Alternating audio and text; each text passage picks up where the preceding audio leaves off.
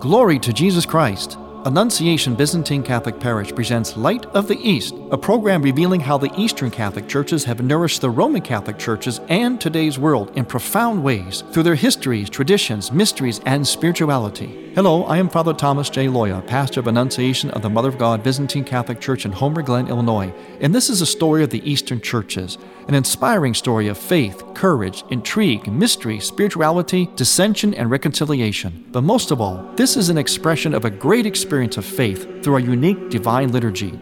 Join with me now as we look toward the Light of the East. Light of the East is also supported by Eastern Christian Publications, where you can find the prayers of the Catholic Byzantine Daily Office at ecpubs.com, and by easternchristianmedia.com, a broadband network for you to learn more about the Eastern Catholic Churches. That's easternchristianpublications.com. And ADC Media, producers of fine Catholic programming like Light of the East. Glory to Jesus Christ. Welcome to Light of the East. I am Father Thomas Loya, your host. What a Sunday this is.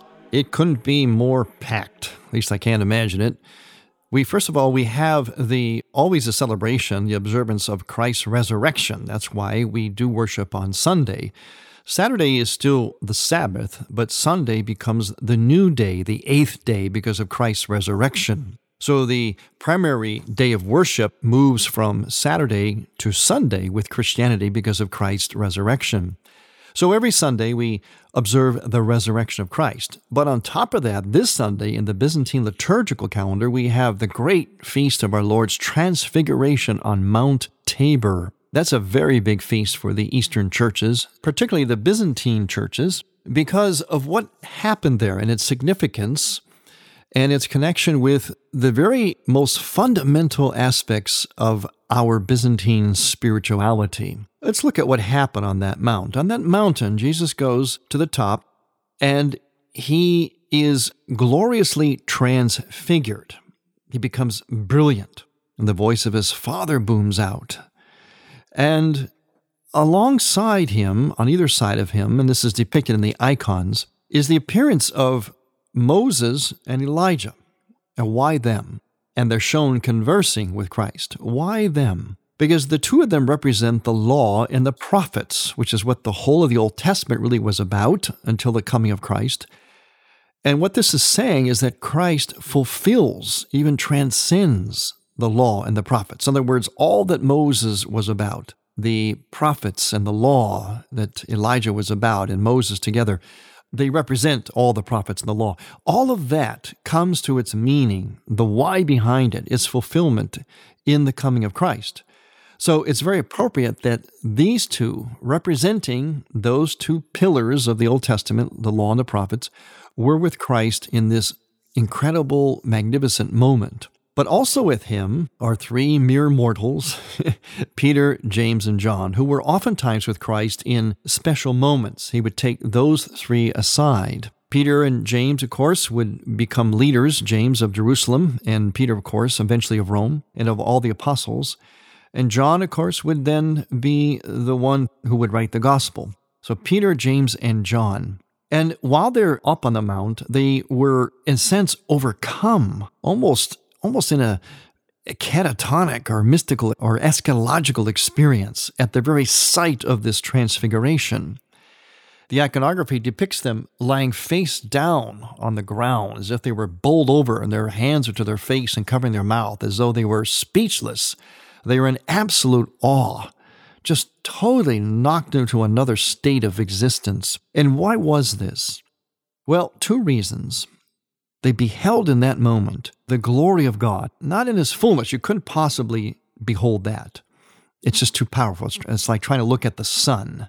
stare right into the sun. We can certainly see it for a moment and we can see its rays, but no one can stare right into the sun or even get close to the sun without being completely destroyed. Well, not because the sun is bad, because it's so incredibly great that we can't even take it. So they're seeing the glory of God as Jesus shows that he is both God and man. He's revealing his divinity on Mount Tabor. But the second thing they're beholding is the glory of humanity, of the human person, of the origin and destiny of the human person. We sometimes forget, or we're not really maybe taught as often as we should, or as clearly as we should, that our original destiny, and St. John Paul II in his Theology of the Body has some handy words for this. He calls it original man and then eschatological man. In other words, how we were at the beginning and how we will be forever. In between is what he called historical man. That's what we basically live now.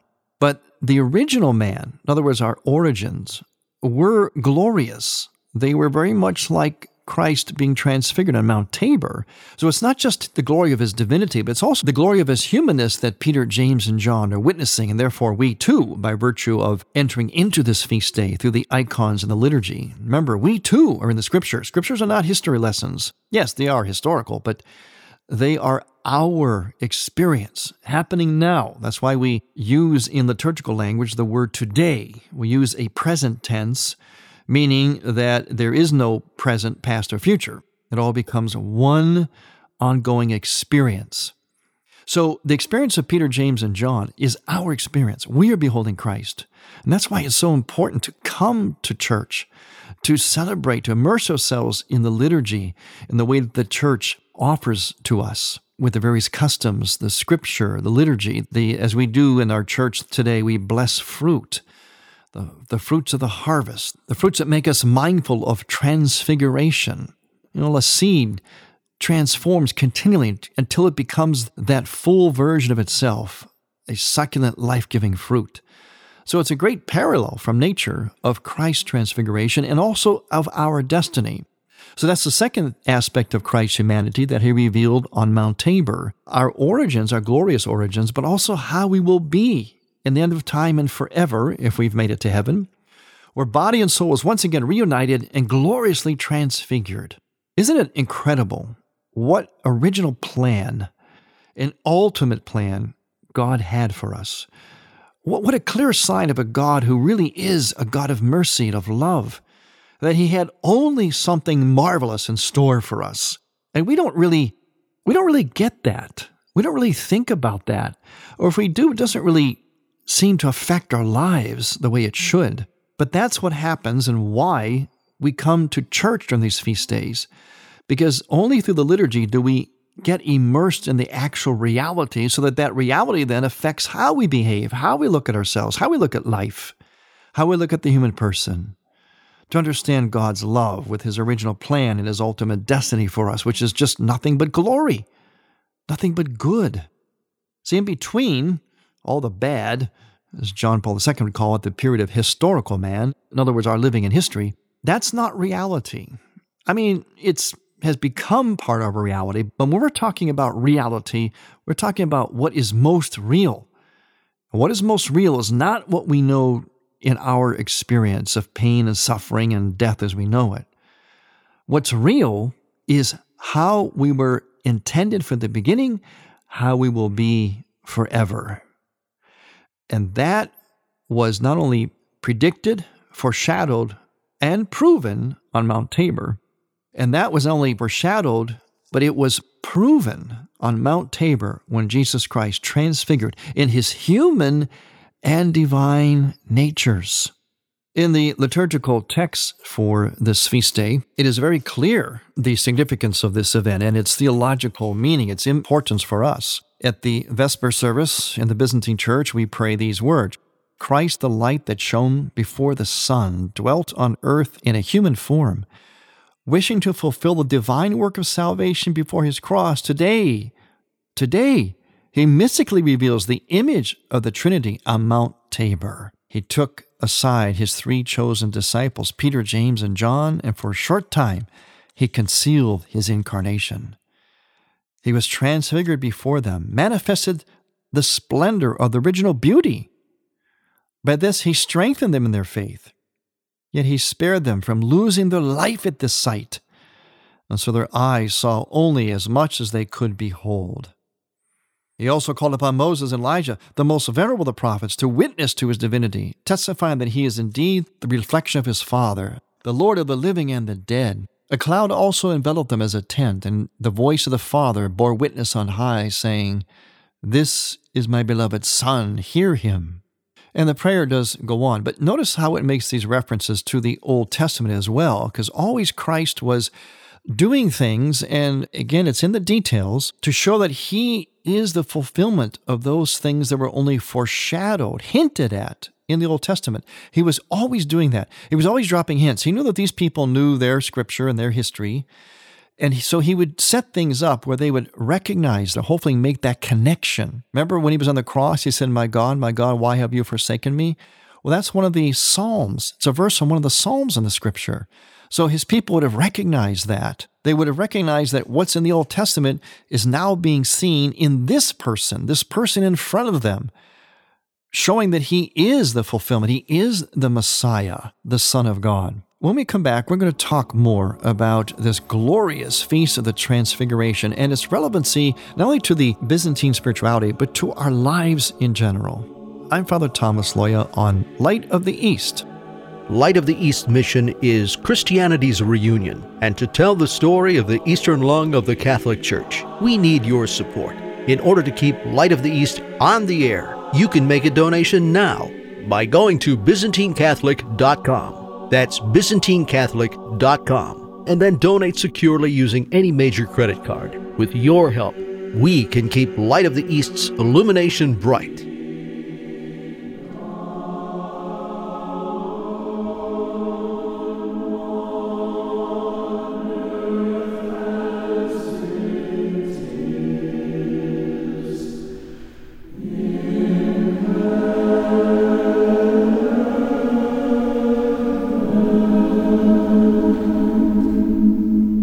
Here we are, sitting in the middle of the award-winning prairie at Annunciation Parish in beautiful Homer Glen, Illinois. And with me is Father Tom Loya. Father Tom, please tell us about Prairie Fest. This is the 12th anniversary of Prairie Fest, which is a festival for the entire family, where you'll enjoy music, a grand cash raffle with over $15,000 in cash prizes, a beer garden, children's section, family events, great food, bake sale, board painting, and more. Prairie Fest kicks off Friday, August 9th at 5 p.m. when you can enjoy the musical duo Common Allies. Then at 7:30, Kaleidoscope Eyes take you on an acoustic tribute to the Beatles. Saturday, August 10th is Family Day as Prairie Fest kicks off at noon with music from Matthew Rich, a magic act, a board painting class, and classic cars.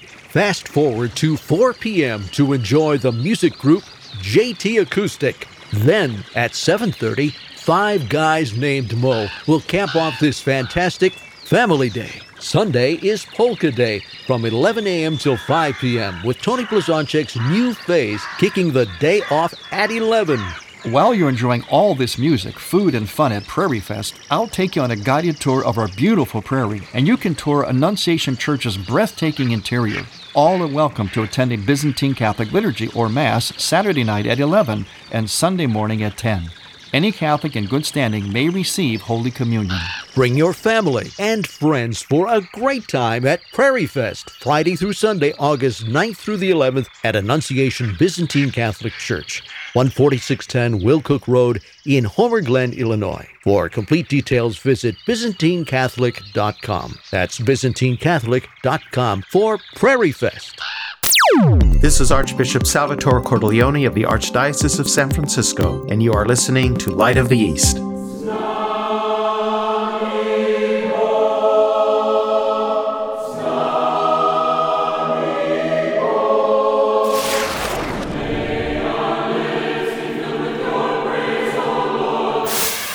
You are listening to the choirs of Annunciation Byzantine Catholic Church under the direction of Timothy Woods in Homer Glen, Illinois. This is the music you hear on Light of the East and is sung during the sacred liturgy at Annunciation Byzantine Catholic Parish. Order online at ByzantineCatholic.com. All we ask is a donation of $15 or more, which includes shipping and handling, to Annunciation Parish for each Theosis CD. Send a check made out to Annunciation Parish at 14610 Wilcook Road, Homer Glen, Illinois, 60491. And may God grant you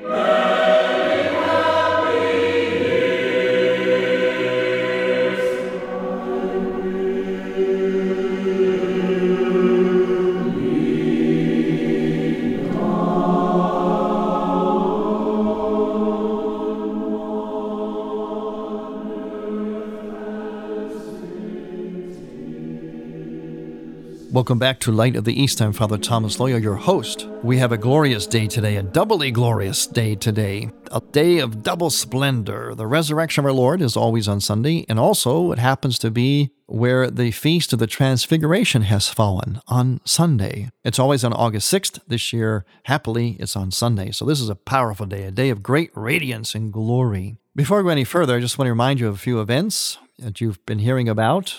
Our Prairie Fest, which is coming up next weekend, actually. To get information about that, go to ByzantineCatholic.com. You can see all the great things that we're doing there. Lots and lots of fun and food, fellowship, tours of the church, tours of our award-winning prairie. Again, Prairie Fest. Now back to our glorious feast day of the Transfiguration of our Lord. A few more liturgical texts that are very telling, as always, of the meaning of this and why it's so important, why I'm so excited about celebrating this feast this week. In the Matins for today, this Feast of the Transfiguration, we pray these prayers, showing the change that mortals will undergo, O Lord, when they enter your glory at your second and awesome coming. You were transfigured on Mount Tabor. Elijah and Moses conversed with you. And seeing your glory, the 3 disciples whom you had chosen were struck with your splendor, O Lord, as you covered them with your brightness. Also send your light upon our souls.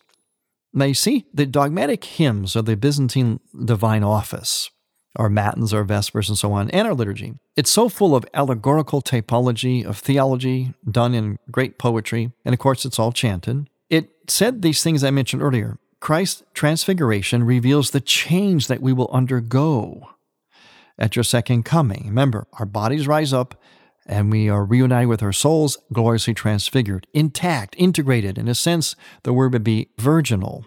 And then I mentioned that the 3 disciples were awestruck, Peter, James, and John, and that's in this text as well. And it said that you covered them with your brightness. Also send your light upon our souls. So this draws us into this reality. Again, it's not just an icon, a picture of a historical event. It's through the icons, through the prayer, we enter into that reality because we need to. Why do we need to? We need to because, number one, to understand the glory of God and His great love, the depth of the incarnation, although it's very difficult to do so, to really grasp it entirely in our small little minds, such a mystery, the great mystery.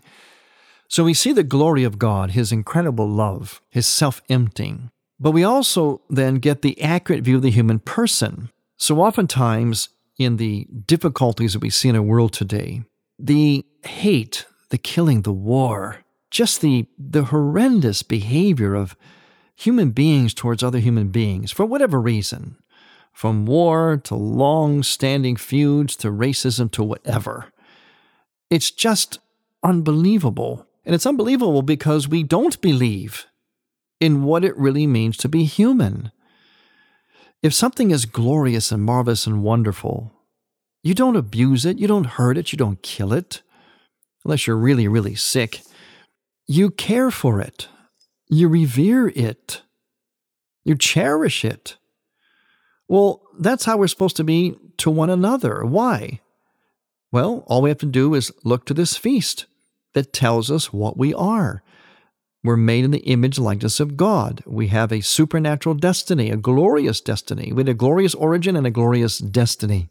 In the Eastern churches, we have a particular emphasis in our anthropology, as does the West, but the emphases are a little bit different, yet they arrive at the same point. That's always the key to understanding things on this program. The two lungs of the church, which we feature, largely Eastern Lung, are all about sharing each other's riches and seeing how we arrive ultimately at the same point, but in complementary ways. A great book that was written way back, it's a little booklet, written way back in 1963 by a well-known Byzantine Jesuit priest, Father Robert Taft, one of the greatest liturgical theologians of our time. He wrote this book back in 1963. It's just a little short book, almost like a pamphlet. And he compares this point that I'm making here of the different anthropological approaches between East and West. The booklet is called Eastern Rite Catholicism, Its Heritage and Vocation.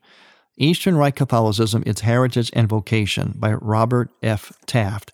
At that time, it was put out by Paulus Press. You might be able to still get it there. And guess what? It cost 15 cents back in 1963. This is what Father Taft says.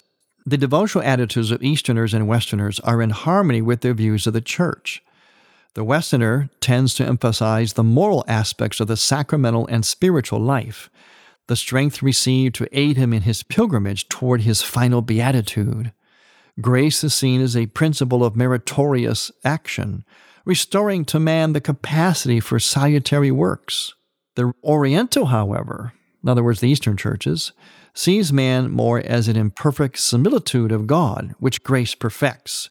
His life in Christ is a progressive transfiguration into the likeness of God, less a set of merit, satisfaction, beatitude, than of divinization, transfiguration, the transformation of man into the image of God. You notice there are two different approaches here. One, the starting point for the East is that we are in the image and likeness of God, but we have lost that likeness. We still have the image.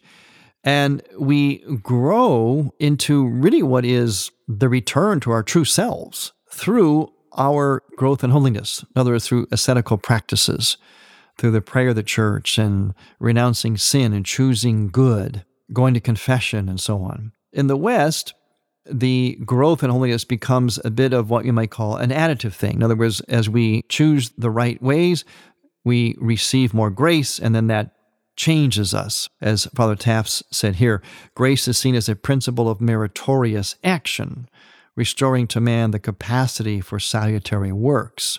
It's a little bit different twist in each approach, but they both arrive at the same thing. Let's face it, they arrive at the fullness of the human person, which means holiness, the image of God, being like Christ.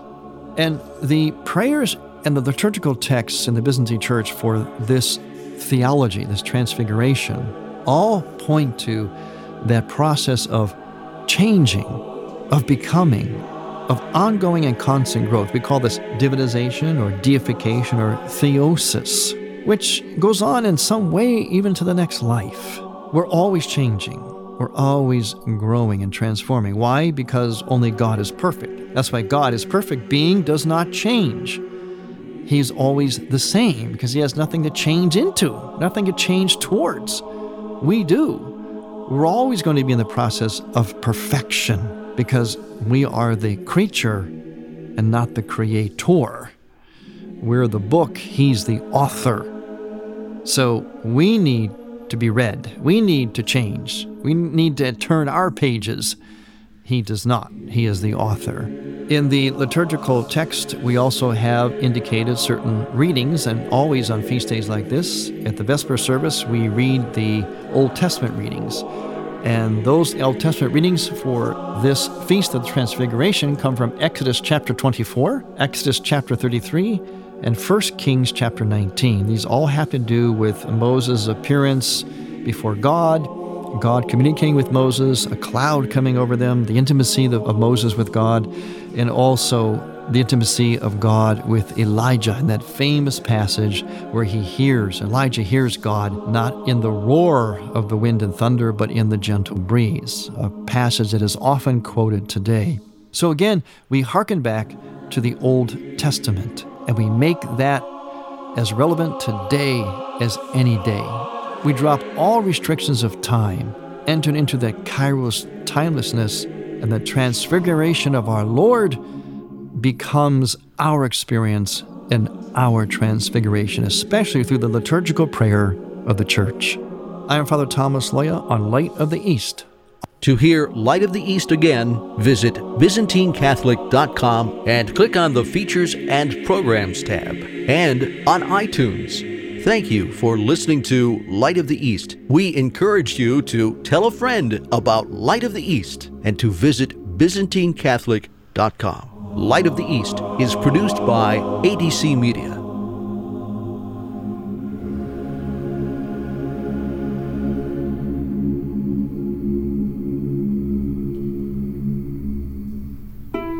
Bishop Robert Barron on the priesthood.